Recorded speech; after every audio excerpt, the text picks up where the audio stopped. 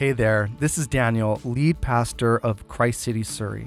I pray that this sermon would be used by God in conjunction with you belonging to a local church. If you're not part of a local church, let me invite you to join us. We gather each Sunday at 16126 93A Avenue in Surrey for worship, word, and sacrament. If you want to be a part of or hear more about what we believe God has called us to, you can visit christcitychurch.ca. I hope that what you're about to hear expands your joy and leads you to fall more in love with Jesus. Today's scripture is Exodus 3, verse 1 to 15. Now Moses was keeping the flock of his father-in-law Jethro, the priest of Midian, and he led his flock to the west side of the wilderness and came to Horeb, the mountain of God. And the angel of the Lord appeared to him in a flame of fire out of the midst of a bush. He looked, and behold, the bush was burning, yet it was not consumed. And Moses said, I will turn aside to see this great sight, why the bush is not burned. When the Lord saw that he had turned aside to see, God called to him out of the bush, Moses, Moses. And he said, Here I am.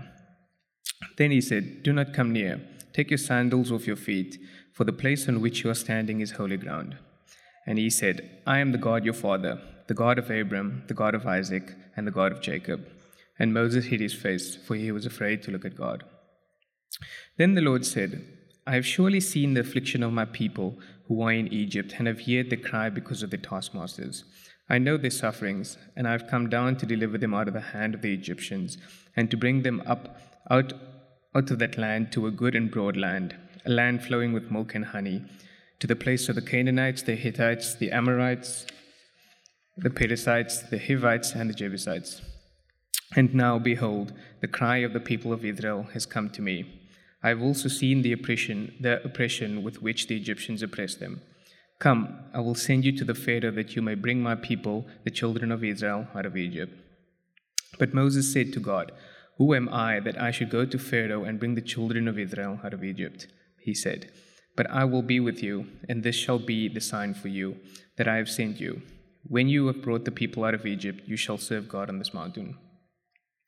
Then Moses said to God, If I come to the people of Israel and say to them, The God of your fathers has sent me to you, and they ask me, What is his name? What shall I say to them? God said to Moses, I am who I am. And he said, Say this to the people of Israel, I am has sent me to you. God also said to Moses, Say this to the people of Israel, The Lord, the God of your fathers, the God of Abraham, the God of Isaac, and the God of Jacob has sent me to you. This is my name forever, and thus I am to be remembered throughout all the generations. You may be seated.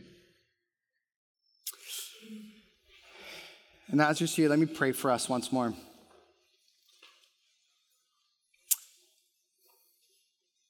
So, Heavenly Father, we believe that you have something to say to us in this text this morning. And we want to hear that. We want to hear, we want to receive, God, whatever it is you want to do in our lives. And so would you create in us a posture of humility, of openness? Father, would you please give us a big view of who you are? Help us to see you as the big God that you are. And help us, Lord, to see ourselves as those who are cared by you. We ask this in Jesus' name. Amen. Well, if you have a Bible, I do invite you to open it up to that text, to Exodus chapter 3. If you don't have a Bible with you, there are some at the Connect table you're welcome to borrow. We do also have some Exodus scripture journals. If you want one of those, you want to follow along and make some notes, you can also take one of those and use them. I was recently talking to a friend who had just visited someone who had come out of the hospital. This individual who had just come out of the hospital had gone through a serious stroke. And as a result of that, had suffered some fairly significant memory loss. And so my friend was visiting him in his home, and this individual, he turned to my friend, he said, I need your help. I need you to come and visit me. I need you to sit with me, and I need you to tell me who I am. I don't know who I am. In order for me to be the husband that I'm supposed to be, the father that I'm supposed to be, the member of this church that I'm supposed to be, I need to know who I am, and I need to know what story I belong to. This morning, we're continuing our series in the book of Exodus. Last week, we were introduced to Moses, one of the major characters in this book who will eventually be used by God to lead Israel out of Egypt. Except that, up to this point, God is just in the abstract to Moses. Moses has heard about God, he knows about God, but God is merely a concept. In our text, though, this morning, all of that begins to change. This, in many ways, is Moses' conversion story. This is the moment Moses has a personal encounter with God. And therefore, this is not only a story of Moses' life.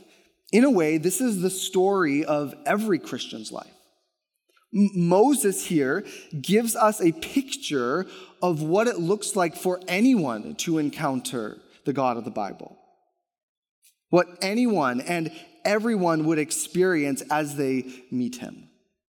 So here's my outline for this morning. In encountering God, we have 4 things. An unexpected call of an undeserving nature, giving an unnew identity through another mediator. An unexpected call, an undeserving nature, unnew identity, and another mediator. I'm really proud. They all sound the same at the beginning, even though they don't all start with the same word. Anyways, I'm proud of that. First point, an unexpected call. Unexpected call. Here we go. By this time, Moses is 80 years old, okay? 80-year-old Moses, hear this. Now Moses was keeping the flock of his father-in-law. This is verse 1. Jethro, the priest of Midian. And he led his flock to the west side of the wilderness and came to Horeb, the mountain of God. And the angel of the Lord appeared to him in a flame of fire out of the midst of a bush. He looked, and behold, the bush was burning, yet it was not consumed. And Moses said, I will turn aside to see this great sight, why the bush is not burned. When the Lord saw that he turned aside to see, God called to him out of the bush, Moses, Moses. And he said, Here I am. When Moses was 40 years old, he fled from Pharaoh and ran away from Egypt. Now he's been in the wilderness for another 40 years. 40 years minding his own business. Moses is not trying to get back to Egypt.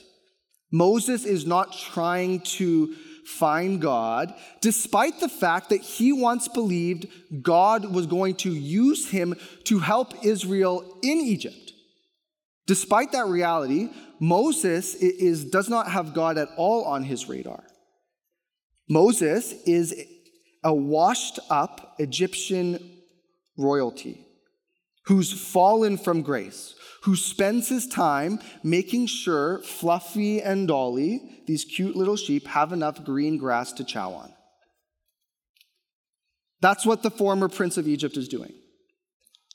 And yet, out of the blue, God calls to Moses out of what author Tim Keller calls a paradigm buster. A paradigm buster.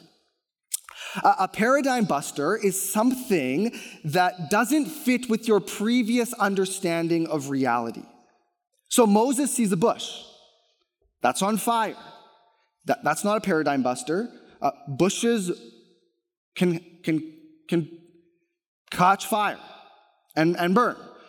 What's different, though, what makes this a paradigm buster is that this bush, even though it's on fire, is not consumed. It remains. It doesn't wither away. And that doesn't fit with the way Moses thought life was supposed to operate. There's all sorts of paradigm busters that can confront us, that can be used by God as a means of calling us to himself. For example, someone in the midst of great suffering and sorrow, who it appears has their life crumbling around them, is all of a sudden, for some reason, filled with joy and confidence. And you go, that's not the way I thought it was supposed to work. Or we see a community of people who are incredibly different from one another, and yet who love one another. You see someone who's not living in luxury, who's yet generous and hospitable, and uses their funds to care for others. Another type of paradigm buster is experience success and achievement. And yet for some reason, you still feel empty inside.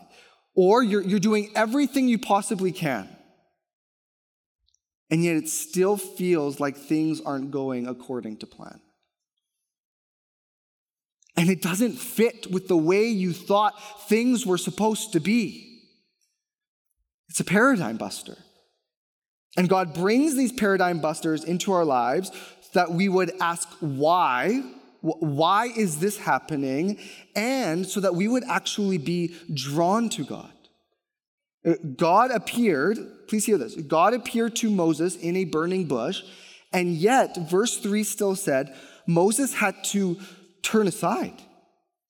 Verse 3 says, and Moses said, I will turn aside to see this great sight, or this strange sight, or this unusual sight. He could have ignored it. He could have pretended it's an anomaly. He could have decided that he didn't have the time for this. That would mean I got to go walk all the way over there. I have to leave my sheep behind. I don't really feel up to that. And yet Moses turned aside. He wondered if maybe there was something more going on. Those who encounter God often didn't start out by looking for him, but they did take the time to investigate the possibility when God might be calling to them. It's an unexpected call. Secondly, of an undeserving nature. Of an undeserving nature. Look at verses 5 and 6. Then he said, this is God now talking, do not come near. Take your sandals off your feet, for the place on which you are standing is holy ground. And he said, I am the God of your father, the God of Abraham, the God of Isaac, and the God of Jacob. And Moses hid his face, for he was afraid to look at God. Fire is interesting and intriguing. You know this if you've ever had a campfire with children, because it does not matter if it's the first time or the 10th time, you have to give children the fire talk, right? Walk around the chairs.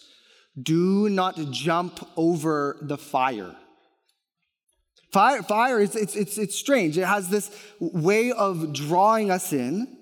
It's amazing. You can sit around a fire and just stare at the flames for hours in silence. There's something captivating about fire. It draws us in.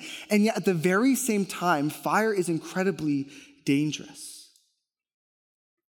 It has the power to destroy. Moses is experiencing something of that here. Moses, right, he sees the bush on fire, and he doesn't know it's God yet.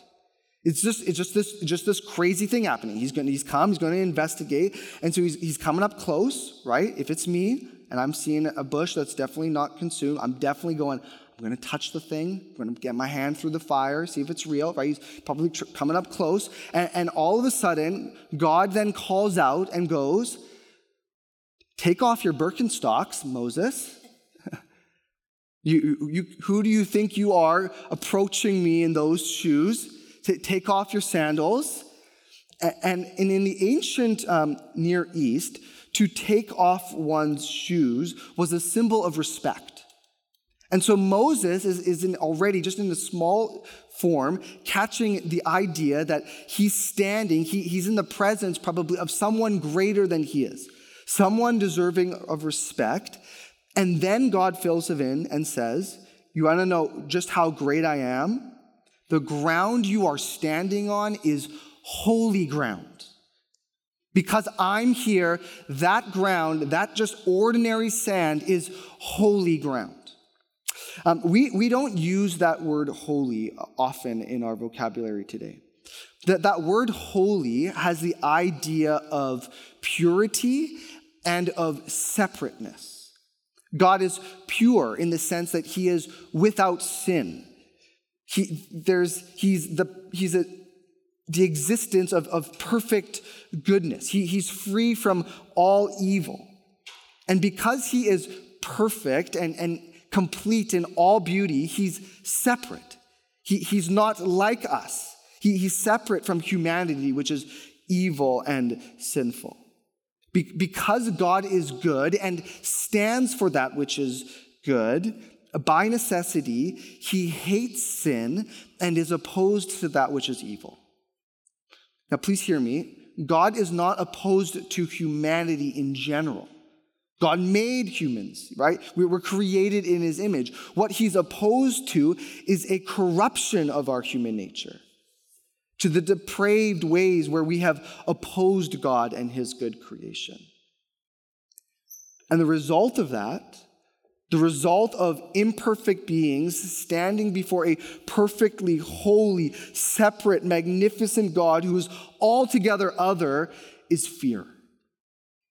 Verse 6 says, and he said, I am the God of your father, the God of Abraham, the God of Isaac, the God of Jacob. And so Moses hid his face, for he was afraid to look at God. God's holiness endangers us. It ought to consume us and destroy us, for we are sinful. Evil cannot exist in the presence of a holy God. So fearing for his life, Moses looks away. Moses recognizes that he does not deserve to be, in fact, he does not deserve to be in the presence of a holy God. And this is the response of everyone who's actually encountered God. There's this recognition of our inability to work our way, to earn our way into the presence of God. Because he's separate, he's beyond me. He's eternal and all-knowing and all-powerful, and he's pure. Because of my own depravity and my own wrongdoing, ultimately what I deserve is not life, but death. In 1654, on November 23rd, Blaise Pascal, the mathematician, the philosopher, the inventor of the calculator, Blaise Pascal had an encounter with God. No one actually knew about this encounter. He didn't tell anyone about it. They found out 9 years after his death because they found in one of his coats this little conscious stream of journaling. He wrote down on a little piece of paper and he transferred it inside every coat that he wore what had happened when he encountered this God. This is what he says. Let me read it to you. He actually references this event that Moses experienced in the wilderness. He says this: fire, God of Abraham, God of Isaac, God of Jacob, not of the philosophers and of the learned. Certitude, feeling, joy, peace. God of Jesus Christ, my God and your God will be my God. Forgetfulness of this world and everything except God. Joy, tears of joy. I have departed from him. I have forsaken him. The fountain of living water. My God, will you leave me? Let me not be separated from him forever. I left him. I fled him, renounced, crucified. Let me never be separated from him. May I not forget your words. Notice, Pascal says, he starts by saying that this is the God not of the philosophers or the learned. The philosophers believed. Pascal believed that through enough learning, through enough insight, he might actually come up to God, that he might actually work his way into God's presence and in a way actually become God himself, who is all-knowing. And all of a sudden he realizes there is no way I can climb up to him. Instead, what has to happen is God has to condescend to us. And he recognizes, he says he forsook, he left, he fled, he renounced, and in a way, he was the one who crucified him. And so what he deserved was to be eternally separated from him. And so he pleads out to God, God, don't cut me off. Don't let me be separated from you. And no amount of learning would fix that, he says. A true encounter with God is marked by humility. In a way, we crumble before him. We melt, we're undone. We just fall down before him because we recognize we don't deserve to be in the presence of God. We don't deserve any bit of his goodness towards us. We see a gap between us and God. We see us on the side of death. We see him on the side of life, and we realize there's nothing we could do to get to the other side. That's what it looks like. Every single Christian has had, in a way, that encounter with God. And how do you know if you've had that encounter with God? Well, the answer is you pursue holiness. Now you pursue holiness. You begin to love the things that God loves and you hate the things that God hates. It's not that all of a sudden we're perfect, that all of a sudden we don't sin and that we don't struggle with evil. No, we're absolutely flawed. People in process, a process that is slower than all of us probably would like. And yet we declare war on that sin. We acknowledge our hatred towards that, and we fight and push against it because we love the things that God loves and we hate the things he hates. We pursue holiness now because our God is holy. Thirdly, an unexpected call to an undeserving recipient who is given, thirdly, a new identity. A new identity. Let me read from verse 7 onward once more. Then the Lord said, I have surely seen the affliction of my people who are in Egypt, and I have heard their cry because of their taskmasters. I know their sufferings, and I have come down to deliver them out of the hand of the Egyptians and to bring them up out of the land to a good and broad land, a land flowing with milk and honey, to the place of the Canaanites and the Hittites, the Amorites, the Perizzites, the Hivites, and the Jebusites. And now, behold, the cry of the people of Israel has come to me, and I have also seen the oppression with which the Egyptians oppress them. Come, I will send you to Pharaoh, that you may bring out my people, the children of Israel, out of Egypt. But Moses said to God, who am I, that I should go to Pharaoh and bring the children of Israel out of Egypt? And he said, but I will be with you. And this shall be the sign for you that I have sent you. When you have brought the people out of Egypt, you shall serve God on this mountain. Then Moses said to God, if I come to the people of Israel and say to them, the God of your fathers has sent me to you, and they ask me, what is his name? What shall I tell to them? And God said to Moses, I am who I am. And he said, say this to the people of Israel, I am has sent me to you. God also said to Moses, say this to the people of Israel, the Lord, the God of your fathers, the God of Abraham, the God of Isaac, and the God of Jacob, has sent me to you. This is my name forever, and thus I am to be remembered throughout all generations. God calls Moses to go to Egypt. He says, Moses, this is my plan. I've heard my people cry out to me. I've seen their suffering and their affliction that they're under, and I want to save them. I want to deliver them. I want you to go. I want you to go back to Egypt and lead them out. And after digging in his heels a little bit, we'll look at that in just a second, Moses goes, fine. But who do I tell the people has sent me? Like what's your name? Who are you? And God says, verse 14, 15, God said to Moses, I am who I am.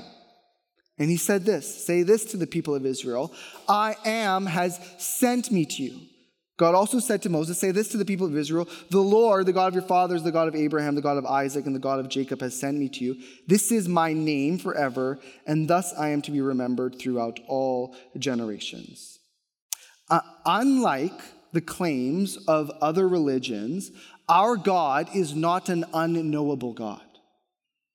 His greatness is not that he is so far removed that we'll never be able to know him. That's not what makes him great.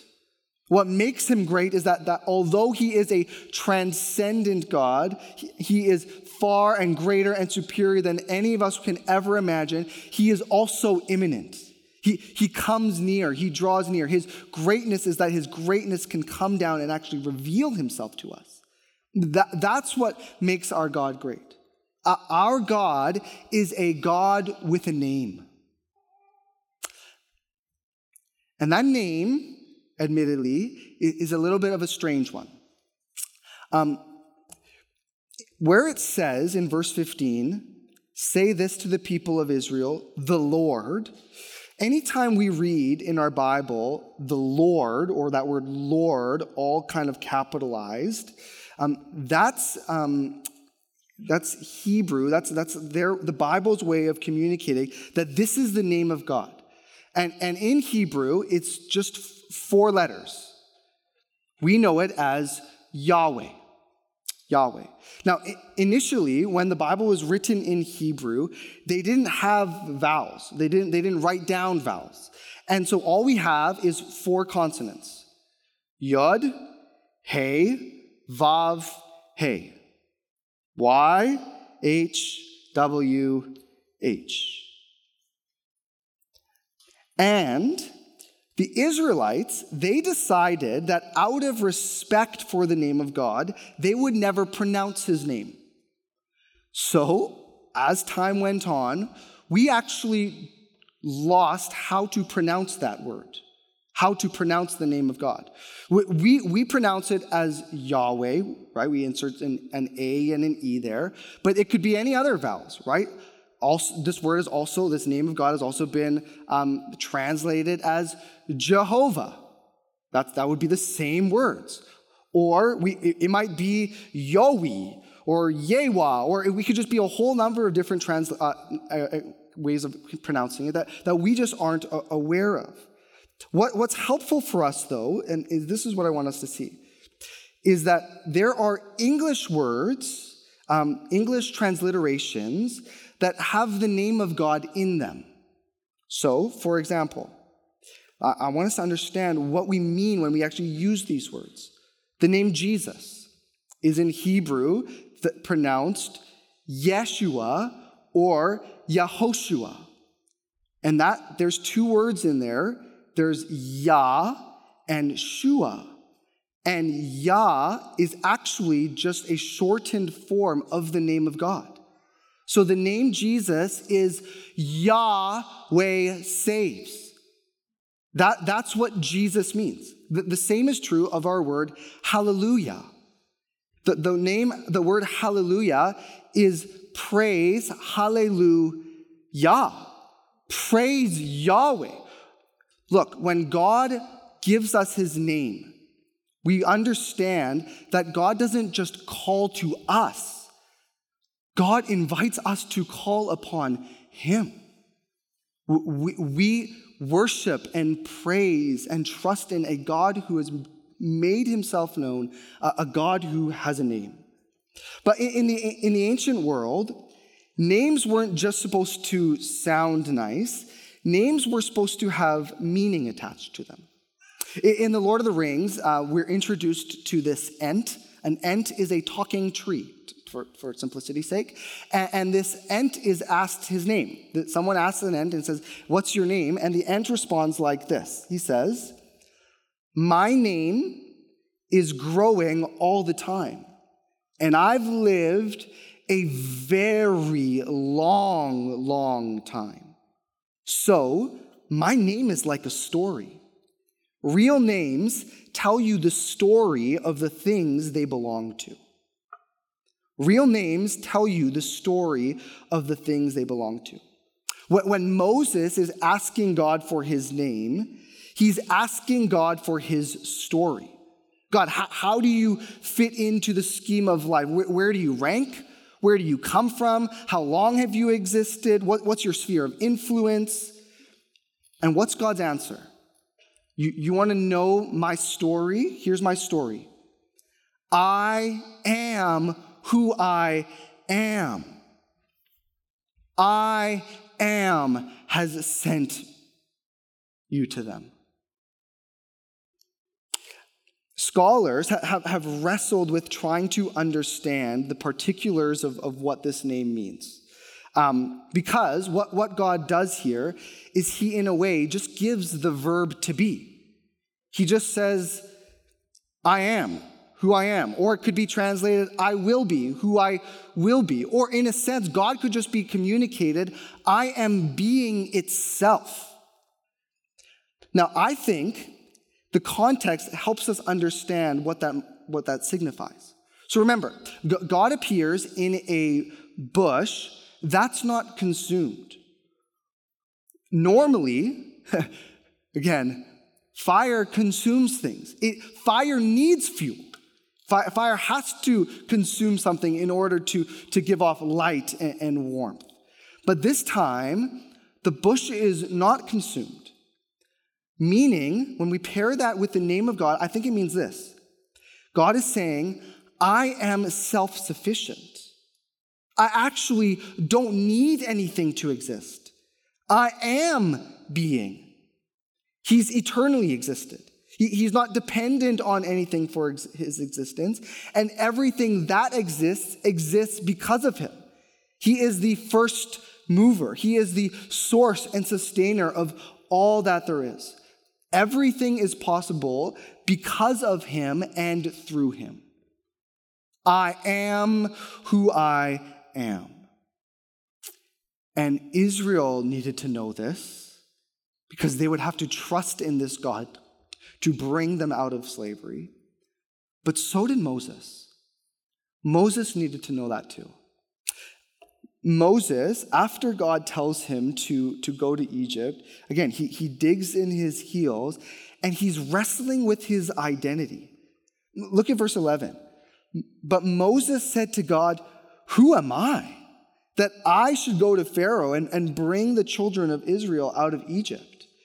Moses was born a Hebrew, raised as an Egyptian, raised by royalty, raised as royalty, raised in Egypt, but then who leaves Egypt, grows up in the wilderness, and ends up feeding sheep.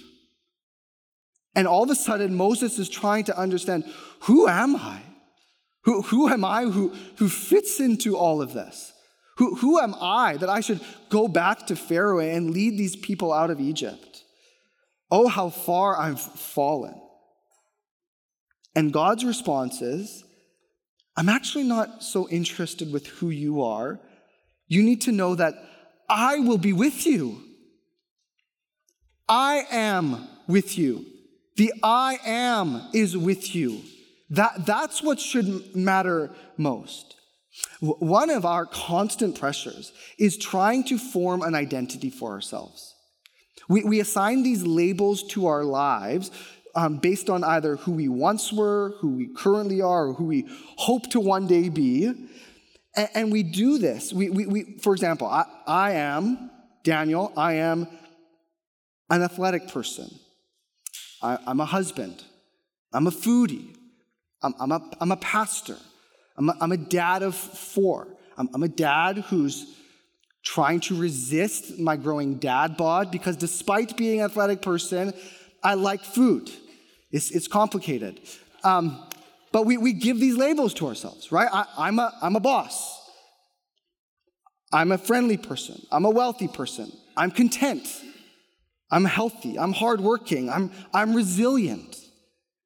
And the reason we try to assign these labels to ourselves, we form an identity for ourselves, is we think it gives meaning to what I do. All of a sudden, my actions carry greater weight and purpose to them. We give ourselves worth. My identity differentiates me from someone else, and it places me in a category above other people.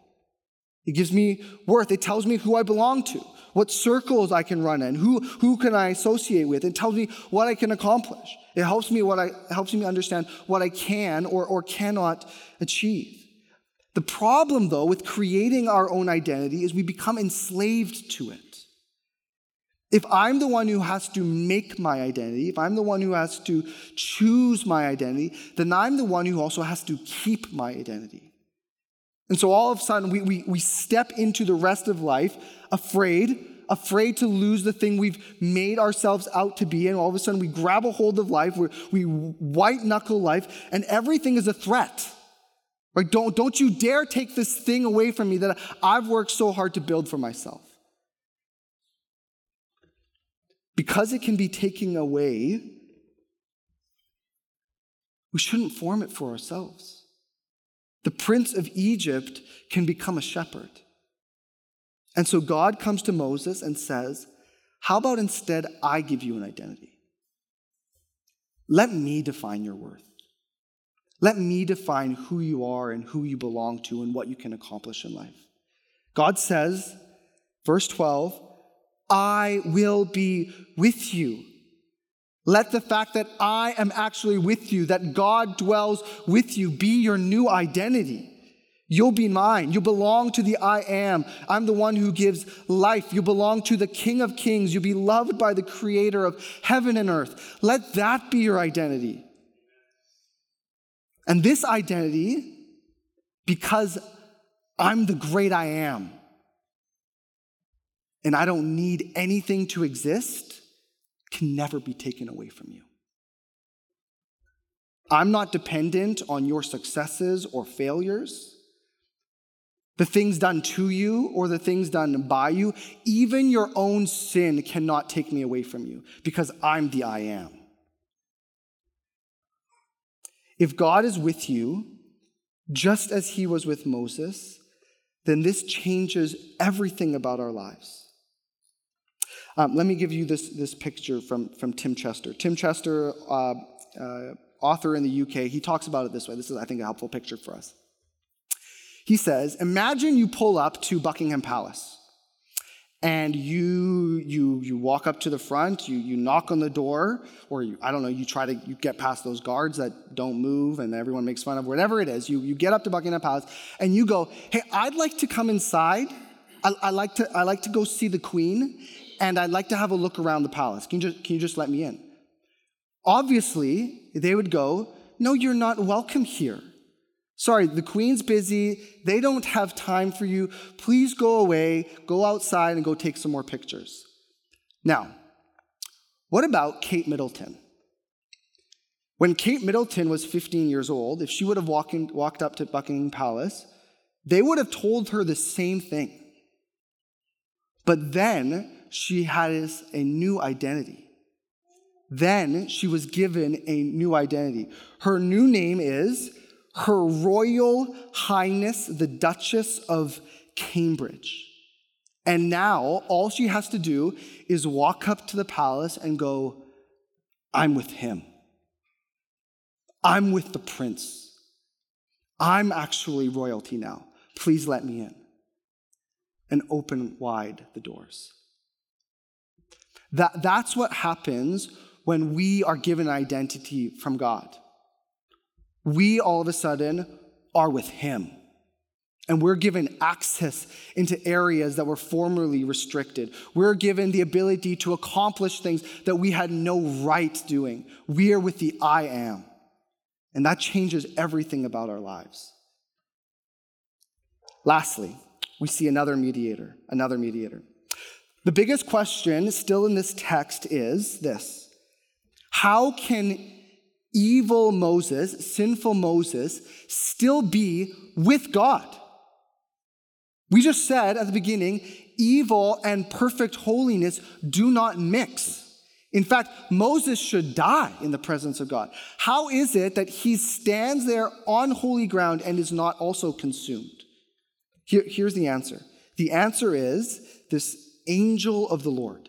The angel of the Lord. Look at verse 2. I'll actually start in verse 1.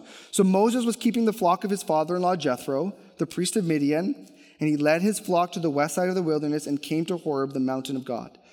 Verse 2, and the angel of the Lord appeared to him in a flame of fire out of the midst of a bush. He looked, and behold, the bush was burning, yet it was not consumed. So throughout the Bible, we have instances of angels appearing to people. But we get a hint here that this angel is not like all the other angels, because we read this in verse 3. And Moses said, I will turn aside to see this great sight, why the bush is not burned. When the Lord saw that he turned aside to see God, called to him out of the bush, Moses, Moses, and he said, here I am. So the question is, which one is it? Is it the angel of the Lord, or is it the Lord? Is it the angel of the Lord, or is it God calling out to Moses from the bush? The answer is, it's both. Through the angel, the Lord appeared. The angel of the Lord is this mediator, this messenger. He's the one who's standing between Moses and God, the one preventing Moses from being destroyed, and that very person is God. In Exodus chapter 33, the angel of the Lord will appear again. So Moses is having a conversation with God. Moses goes, hey, God, you got to go with us. If we're gonna head on out from here, you better come with us. And God tells Moses, man, this people that you're with, these Israelites, man, I've just rescued them from slavery in Egypt. They're still so broken. Man, they're a stiff-necked people. They're a sinful people. If I go with them, they'll be consumed. And so God goes, okay, you know what though, Moses? I'll send the angel of the Lord with you. And Moses goes, okay. Listen to the way Alec Matier puts it. He says this: the angel is not a created angel. He is Yahweh himself in manifestation, identical with Yahweh, although also different. In 33, 1-2, the angel is revealed as the merciful accommodation or condescension of God, whereby the Lord can be present among a sinful people when, were he to go with them himself, his presence would consume them. We can put it this way: the angel suffers no reduction or adjustment of his full deity, yet he is the mode of deity whereby the holy God can keep company with sinners. Many years later, the angel of the Lord would appear again. This time, he would appear in the person of Jesus. In John chapter 8, Jesus gets into a heated discussion with some of the religious rulers. It's heated because they approach Jesus and they're like, so Jesus, look, we know you have a demon. Just confess. We know it. And Jesus goes, hold on. I'm the furthest thing from a demon.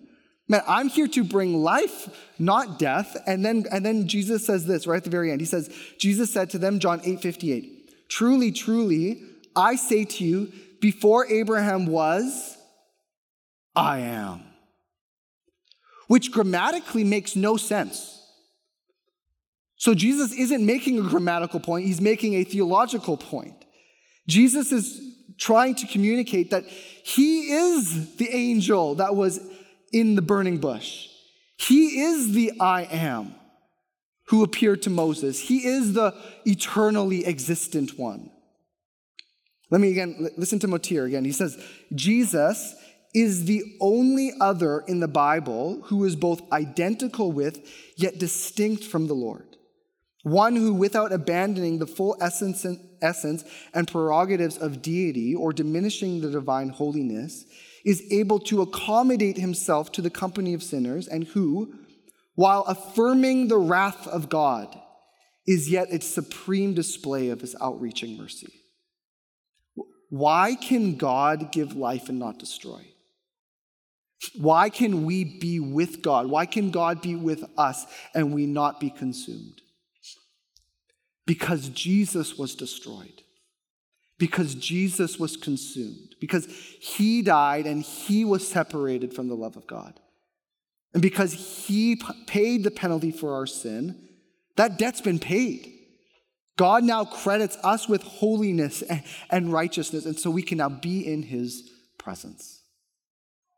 What does it look like to encounter God? It looks like responding to his call. It looks like humbling ourselves before him. It looks like receiving a new identity. And it looks like doing all of that through Jesus. We come to know God by trusting in Jesus and what he's done in our place. Let me pray for us.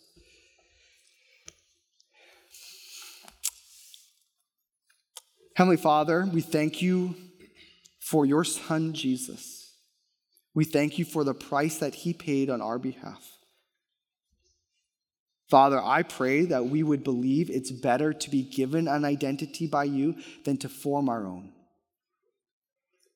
Would we trust, believe, hold close, and operate out of the fact, Lord, that you've said, I'm with him. I'm with him. I'm with her. Wherever she goes, wherever he goes, they're mine. They belong to me. Lord, would that fill us with joy and wonder for your glory, we pray. Amen.